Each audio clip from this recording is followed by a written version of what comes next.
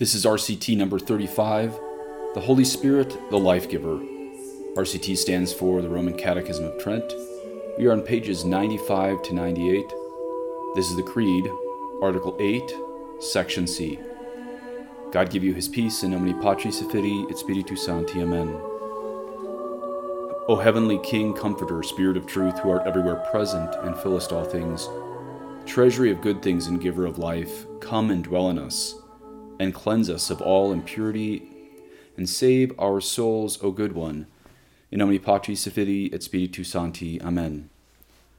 So today's RCT is going to be a little bit like the CPX, where I'm going to read you the full chunk of the Catechism, and then give you my thoughts on that to follow.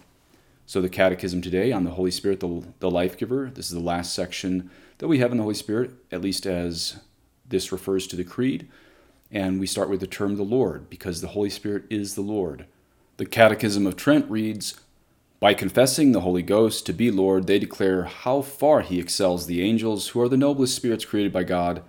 For they are all, says the Apostle, ministering spirits sent to minister for them, who shall receive the inheritance of salvation.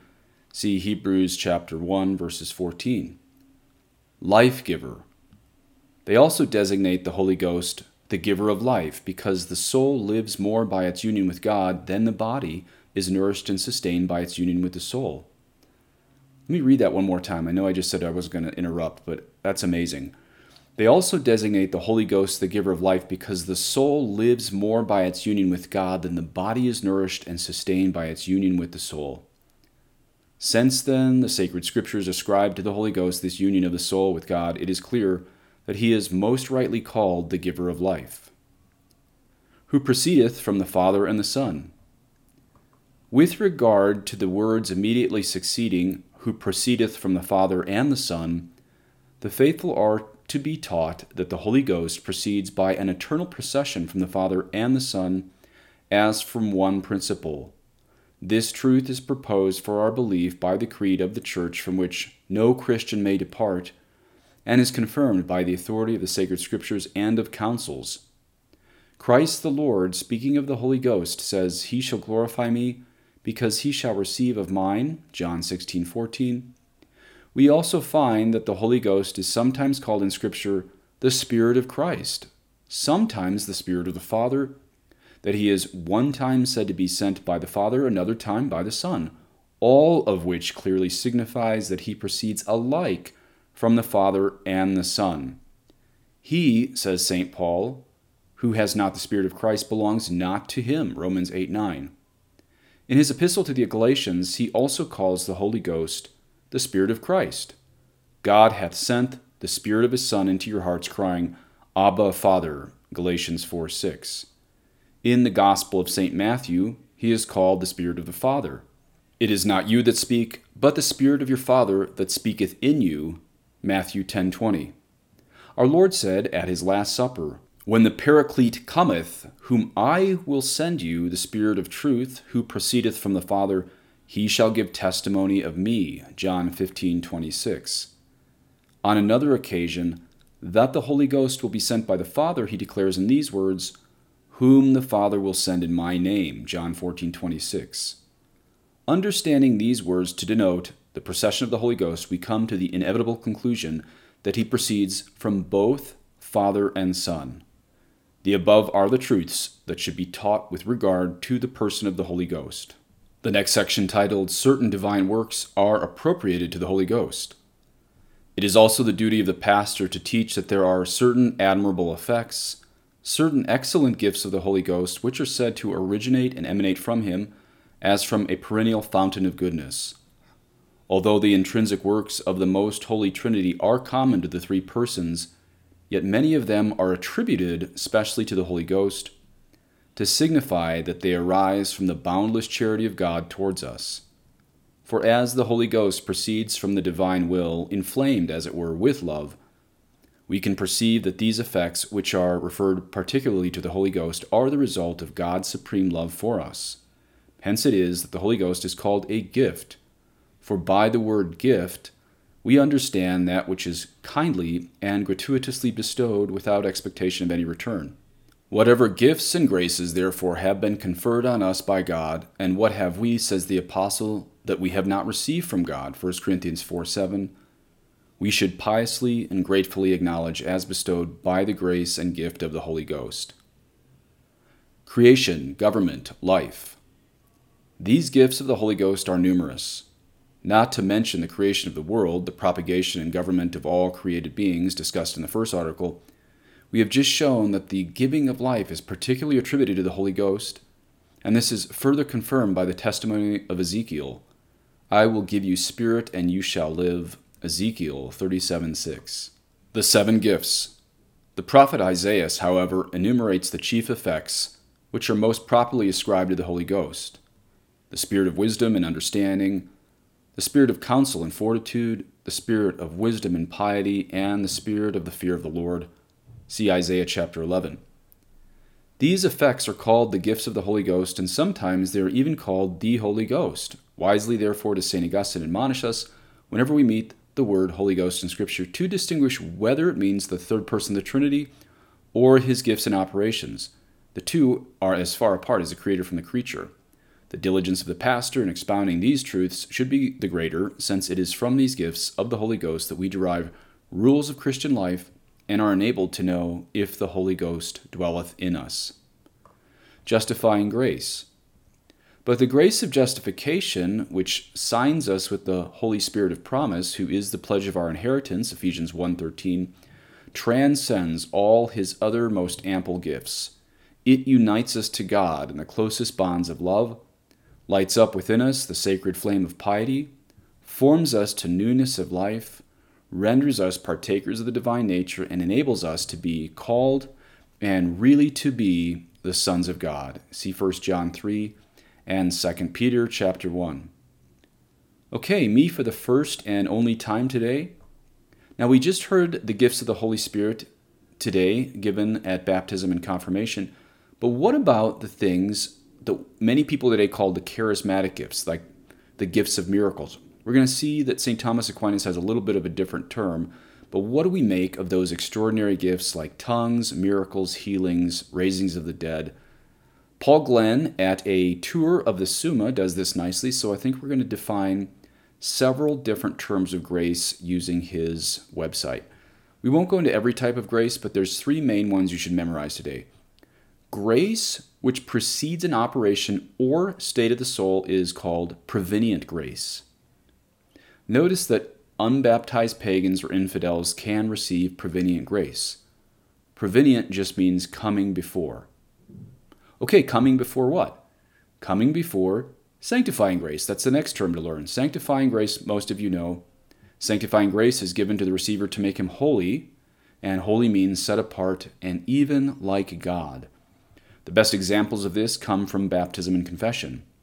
These make you alive in God, which is why I just put these under, in this pod today, the title, the Holy Spirit, the giver of life. Now we have that misunderstood one, and gratuitous graces. A gratuitous grace is, say, the grace of miracles or prophecy. As I said, most modernists call these the charismatic gifts, but charism just means gift, so that in Latin would kind of mean gifty gifts. I guess gifty gift isn't totally crazy, but the Thomistic term is better, and that's gratuitous grace. Gratuitous grace is the gift of miracles or prophecy. These are the extraordinary gifts not given to everyone who's baptized. Now, granted, gratuitous also comes from the term gift in Latin, but it more accurately is translated, I believe, as freely given. Mr. Glenn writes, quote, grace given to one person for the benefit and holiness of others is gratuitous grace. Such, for example, is the grace of miracles or the grace of prophecy, end quote. So, okay, right there, notice sanctifying grace is given to you for your holiness, but gratuitous graces are given to you for others' holiness, not just to say you're cool in Catholic circles. Let me say that again. Sanctifying grace is given to you for your holiness at baptism, but if you are ever given gratuitous graces, these are for others' holiness.